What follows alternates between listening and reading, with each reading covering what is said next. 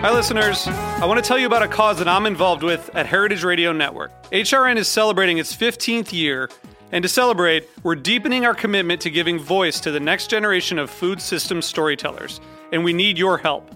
Our internship and fellowship programs help activate new possibilities for underrepresented and underestimated young people through experiential journalism, audio engineering, and production training. Through these unique programs, HRN helps food equity stewards build essential workforce readiness skills that expand their potential and foster economic mobility. Please consider supporting these critical programs. And with a minimum donation, you can be entered to win a dinner for two at an amazing restaurant in one of 8 cities and tickets to a concert at a great venue in one of those cities. We have incredible partners across the country who have donated, as they also share our passion for helping to educate the next generation of food systems storytellers. Check out heritageradionetwork.org/15 to donate and enter to win today. That's heritageradionetwork.org/15 to donate and enter to win today. And make sure you donate before March 31st. Thank you.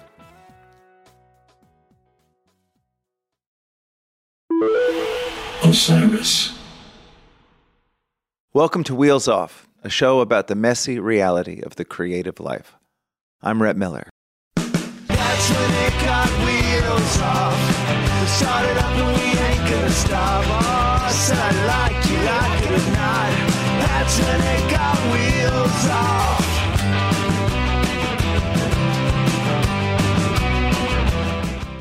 Suz Slezak is an artist. She makes music, she plays fiddle, she plays guitar, she makes quilts. She is the mother of a couple of great kids. She is the partner to David Wax, Wheels Off guest. She's an old friend of mine, although she's still quite young. She's somebody I really admire. Her new album, Our Wings May Be Featherless, is her debut solo album, and it's really beautiful. And I don't just mean sonically. It's also really beautiful in the way that she is addressing her own journey with mental illness. She talks in this interview, you're about to hear a lot about her bipolar diagnosis and the way she's dealt with that, you know, being a parent, being an artist in this world. She's a really deep, compassionate person. She's really engaged. And I feel really lucky to count her among my friends. And I feel really lucky that I'm able to interview her for Wheels Off and share that interview with you. Please welcome to Wheels Off, Suz Slezak. Welcome to Wheels Off, Suz Slezak. Thank you so much for joining me. Oh, my pleasure, Rhett. For the edification of our listeners, from where are you joining us? I'm here in my little attic studio in Charlottesville, Virginia. Boy, it looks really like bright and well organized and nice. It looks really nice there. You mean through your little camera? Yeah. It's a house with 2 little kids, and we're in transition because we just built this new, bigger music studio in our backyard. So, but for now, it's still very cozy and bright. It's true. Boy, I've been keeping abreast of the progress of that music studio, and it seems incredible. Does it feel like a life's work? It feels like it came out of nowhere. I don't think we could have imagined something so big and beautiful in our backyard. But it came from a gift from this benefactor and all this fan support to make it happen during the pandemic. So it's such a shock that I still walk out into this beautiful, expansive, tall, bright building and kind of gasp. I feel like, where am I? And then I see my back porch full of toddler toys and remember. So congratulations on Our Wings May Be Featherless. I think it's so great that you're making this record, and it's so beautiful and vulnerable and all the things that you want art to be. And but now that it's in the can, I'm wondering, sort of like right now, what creative project are you working on, and how does it light you up? Actually, in a few hours, I'm having 2 wonderful musician friends from Charlottesville, Devin Sproul and Lauren Goins, join me for a weekend in the new studio. We're going to pull some mattresses out there and set up our instruments and sing. It's this beautiful live room. It's like 25 feet tall or something. And see what happens with three women mothers who have a night off and maybe 2 nights off. We're going to go with the flow and see how we do, but we're going to sing and play and write some songs together. So that is really meaningful and a new thing that we get to do with this space. And I'm quilting, and that's firing me up. I woke up in a dream yesterday morning with a song and tried to like scratch it down as soon as possible. I don't think I got all of it, but just I'm in a more stable place mentally, and honestly, the time at home has helped with that, to really get regular sleep and not be traveling in a van most of the year. So it's been a really stabilizing time. So I feel like more than ever, when I have an idea, I can actually pursue it. And for those listening that may not know this, you guys often, when y'all travel, you have both of your kids with you. Yeah, I mean, 95% of the time. Yeah. And often either my dad or a road nanny or someone to help wrangle them since David and I both perform at the same time on stage. You don't just set them on the side of the stage and say, don't go anywhere. They're old enough to finally do that this year. That they're 5 and 8 now. So I was like, maybe we could just put them in jammies in the green room, like set them up with, I don't know, Peppa Pig or whatever they're watching these days, and see how it goes. Boy, I love the way you describe your plan to get together with your two friends and sing and write songs. And it really reminds me of, and we've all experienced this before, you guys and me together. It's just this idea that this life that we chose, it really offers these things that are technically work that are really just these beautiful moments to connect with and create with your friends and loved ones. Yeah. And don't you feel like it's also that we have the schedule, we create our own schedule to a large degree, except when we're touring, I guess. Yeah. So I feel like, we all just had these weekends that we're all professional touring musicians. So nobody has an office job or a boss calling them or on Monday morning. So we feel really lucky to be able to make that space. So I know, I'm trying to think of how old you guys were when I first met you. I feel like you were so young. Anyway, I know you've been doing this since you were really, really young. And I wonder if you think back on the earliest days of you identifying as a musician, was there like an epiphany moment where you knew this was what you wanted to do with your life? Did you always envision this? Or did you think you were going to go down some other path and then you were surprised later by this becoming your reality? I played music my entire life and, took lessons since I was 4, and piano and violin. So it was something that was such a fabric of my life. I didn't think I would ever pursue it as a career or a lifestyle. I just thought it was kind of what you did. And I knew I would marry a musician for sure. I remember distinctly being like, how could I even date someone who doesn't play the guitar? I mean, seriously. Oh my God. But I didn't think I'd pursue it. And I guess I sort of 2 answers to that. One is during my first kind of real bout of mania in my early 20s, it was all about, the kind of flow, expansive, nice part of mania was all about like, oh my God, I'm actually an artist and everybody's an artist and I can write songs and I have all these skills on instruments and I can sing. And a real, I'd grab my little guitar, $100 guitar from the Snooki's pawn shop and sit on the downtown mall in Charlottesville and busk, on my little rug, and people would pay me. And I thought that was so cool, but I couldn't pay my rent because I was like totally cycling and not in a good space. And then, years later when I met David and we were starting to tour for Carpenter Bird in 2009, it was like the second week on the road and we were falling in love. And I just realized at this one moment, like I don't know, it's probably like 81 in Pennsylvania, like driving along in our borrowed minivan, being like, oh, we could actually do this. And I've always wanted to have kids as part of my life and woven in and not this in a separate box. Like, this is my career. This is my kids. And so I remember sort of like seeing our future kind of roll out before us. And he remembers that moment too. And just feeling like, oh, we're going to just do, this is what we're doing now. And like never looking back to my office job where I thought I was going to grad school or whatever else I had in mind. God, I think that's so beautiful. You got me choked up a little bit. That's so sweet.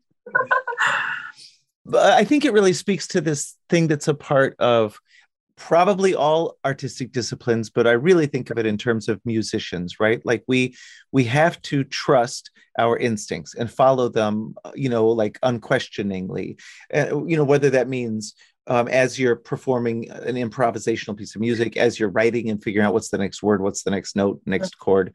But I do feel like for a lot of the musicians, I know that it really does translate into a life skill where you're able to make a decision like that and see it and feel it and not second guess it and not like just agonize over these decisions. You make them and you move on. Does that feel right? Totally. Well, just because all these voices are like, you're going to do what? What about grad school? What about your college education that we paid for? And, I mean, those external things, I feel like it's been such a work in progress for me to be like, shh, quiet. I'm doing this thing. And I don't know if it's the right thing, but I think it is. So be quiet. Well, there's never any shortage of logical, well-meaning voices telling you to abandon your dreams, especially when they're so unlikely. Right. I think that's true. Even though I think people also love the romance of what David and I did and are doing. So I think there's also this whole crowd of voices egging us on and supporting us. Yeah. But I guess, it's still in general our society doesn't support artists that much. Right. So it does feel like going out on a limb. Yeah. Which so much of your new record, I feel like, is about your own journey, and your own experiences with mental health and your own, really like coming to terms and being an advocate for like being open about this stuff and talking about it. And I think it's just brilliant and so necessary. I thought about this a minute ago when you were talking about the fact that you and your two friends who are about to get together, you're like, we don't have bosses that tell us what to do. But the flip side of that is that we're all our own bosses, right? And and so what I wonder about and what I like to talk to people during these conversations about a lot is these internal voices, like our boss in our head who may be disappointed in our work ethic, or maybe, talk about second guessing. These are the things we do internally. And so for you dealing with and thinking about and addressing, especially, what you've been talking about, I wonder if you can talk about what you've figured out in terms of moving through those internally generated obstacles, moving past the walls that we build up to keep ourselves from being creative or just being, happy, functional people in our creative world. Wow. Okay. We can talk about that all day. So let me try to choose which part of that question I want to focus on. I guess the first thing that comes to mind is, this is quick. David and I work together as husband, wife, co-parents, co-creators, running a business together. And we just had this conversation in the car on the way here. Just like, how do you merge those two voices and those two visions? David is so ambitious, so disciplined, and wants to make 4 more records this year, even though we just made 4 records last year. Literally. I'm not joking. And I, meanwhile, am like riding this bipolar brainwave that I'm like on wonderful medications. I feel so supported, but I still wake up and can't get out of bed and make breakfast for my children some days. So that has been an interesting, like these different boss voices, because we're kind of the boss of each other because we're trying to co-manage things. But all those dynamics as a then also partner and parent is challenging, but we're always working through it. That's one piece. But I guess more significantly for me, I've had this wonderful maturing of dealing with depression and all those voices that often come along with depression and that are so full of despair and negativity and self-critique. And I wouldn't I can never be an artist. I'm never going to write. I'm not a good musician anyway, because look at all those guys who are better than me, all that stuff. I've done so much work to, see thoughts for what they are, know that I'm not my thoughts, all the stuff that the gurus tell us. I've really worked on that. So now going into depression, if those thoughts come up, I just say no. And as my little daughter said the other day, like, I just send the scary thoughts to the back of the line. And I was like, that's incredible. Yes, exactly. We all need to just send them to the back of the line because they're really not helping us in the front of the line. So I think I've just gotten to a wonderful new place. Even I was dealing with just a slip down yesterday and just getting into the bed, putting my pillow over my head like I used to do, but it's not dark anymore. It's just like my brain is slowing down today. I don't know why. I find it really annoying and I'm angry about it now, but it's just what it is. And then I know I'm going to come out and it'll maybe get a little buzzy and sort of in the hypomania realm, but also not trusting those thoughts as deeply as I once did. I don't know. I'm just at a new place and it's not perfect. I'm not some enlightened being, but I'm a lot better at seeing depression for this slowing down, seeing mania for this like speeding up of the brain, and not having it be like full of despair and then full of ecstasy. It's not like that for me anymore. It's been really helpful for making art because I don't like flagellate myself during depression anymore and say, oh, I can't do anything because look, I have a CD. It exists. I have a record. I like listened to it on the record player yesterday, the test press, like it exists.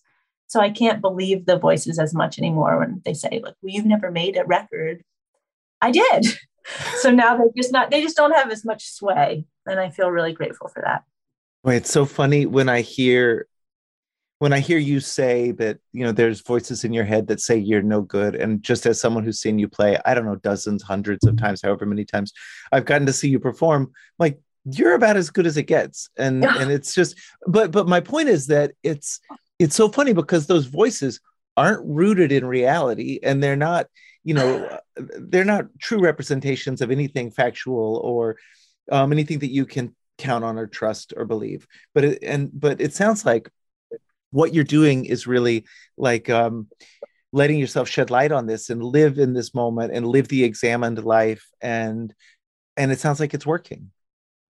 Yeah, I feel like who would ever say like, ooh, I wish I got one of the main mental illnesses like bipolar or schizophrenia. Like no one would ever say that. I'm not saying that. But if you have been gifted with a certain type of brain that does strange things, it's your software system. So it feels so personal and it totally colors your entire experience. I've had to deal and try to understand what's going on because otherwise I'd be dead or I'd be addicted to some other substances to try to deal with it. Or it's the only choice that has some hope is to try to understand what's going on in there and deal with it. So I think everybody needs to deal with what's going on in their head, despite whether or not they have a diagnosis, right? Yeah. Yeah. Because I think, and now that I've done over 100 of these interviews, I did have one person who basically claimed that they're fine. Even that I'm like, I don't know. But everybody wrestles with those voices, the negative voices. Yeah. So yeah, we all should be addressing and dealing with and shedding light on the dark corners of our mind. But I love that about your new record. I really do think it's just so cool. And I mean, it's funny because when you compliment somebody on like their bravery or their vulnerability, it makes it sound like the record is like not fun, which it is. It's really fun and beautiful and sweet. And it's great to listen to. It's not like, reading a textbook or something. I hope not. Oh, that would be a bummer. Okay. So I'm wondering with this wisdom you've shared, I'm wondering if you can make an effort to distill it a little bit. Once you have kids, and it's been so sweet watching you guys become parents and then do all these things that seem like incredible to me, the level of parenting that you do. together and as musicians and incorporating your kids and letting your kids grow up in this crazy world of ours. I wonder if you could try and distill it. And in some ways, this will be asking you to sort of spin time backwards, but in other ways, it's sort of asking you to spin time forwards, and in the way you might give advice to your own kids. If you were to meet a version of Suz at 21, but in today's world, what advice might you give yourself? Are you going to bleep out this pregnant pause? No, the pregnant pause is sweet. It's important to know that you are considering the question fully. And Yeah. I mean, because this has been my world, I'm going to again have two answers, because it's what I would tell kind of the manic Suz at 21 or the depressed Suz at 21. I think I would tell the manic Suz, like, all those fantasies you're having might actually come true. I fantasize about being an artist, making art, having people want it, having a partner who is also an artist, and kids, and this whole world that I'd create. Like, that was part of my manic fantasies.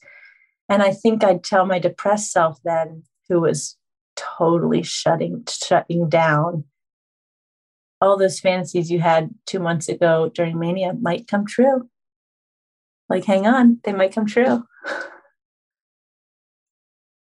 it's funny how, and I totally unrelated. I did an interview last night, and the guy asked me that question. I'm like, oh, that's my question. And, cool. Not that what did you say? Are you allowed to say here what you said there? Well, sure. I mean, but it's funny because it winds up so often being the answer, which is to tell your younger self it's going to get better. Like, and because, for me, so often it became, the suicidal ideations and the idea that the world would be better without me. And I just wanted to tell myself, like, that's not true. And your future self is going to prove it to you. Mm-hmm. That's so sweet. I really love talking to you. And I really feel like you, even just the idea of you going out on a press tour to promote this new record, I feel like you are doing such a brilliant service to the world by being open about this stuff and talking about it and letting people know, like letting people like you and me, our younger selves, like the versions that are now out in the world, just letting them hear these words. I think it's just so beautiful. And I mean, I know for sure when I was younger, and still, I think even when you were younger, the stigma around even talking about mental health, even talking about, not being, oh, well, God makes everybody perfect. Oh, really? Well, why am I so sad? Or even hearing those words. I remember getting my diagnosis, and I had never heard the words bipolar disorder. I just hadn't heard them. I'd heard manic depression, like that sort of floats around in the consciousness, but it was like, what? What are you even talking about? And it felt so dire, of course. Well, it's really great. And I'm really grateful to you for all that you do, and specifically what you're doing right now. I feel like it's, this is what you were put here for, to make the world a brighter place. And thank you very much, Suz. Thanks for joining me on Wheels Off. Oh, pleasure. Thanks so much, Rhett. Hope I see you soon. I hope so too. All right. Thank you so much for listening to Wheels Off. Please be sure to rate and review the show on iTunes. That helps us appear higher in the search results and lets other folks know that it's a cool podcast to listen to. Also, as the kids say, don't forget to subscribe on iTunes, Stitcher, Google Play, or anywhere else that you listen to shows like this, so that you never miss an episode. This has been Wheels Off, and I'm Rhett Miller, encouraging you to create every day. Thanks, y'all.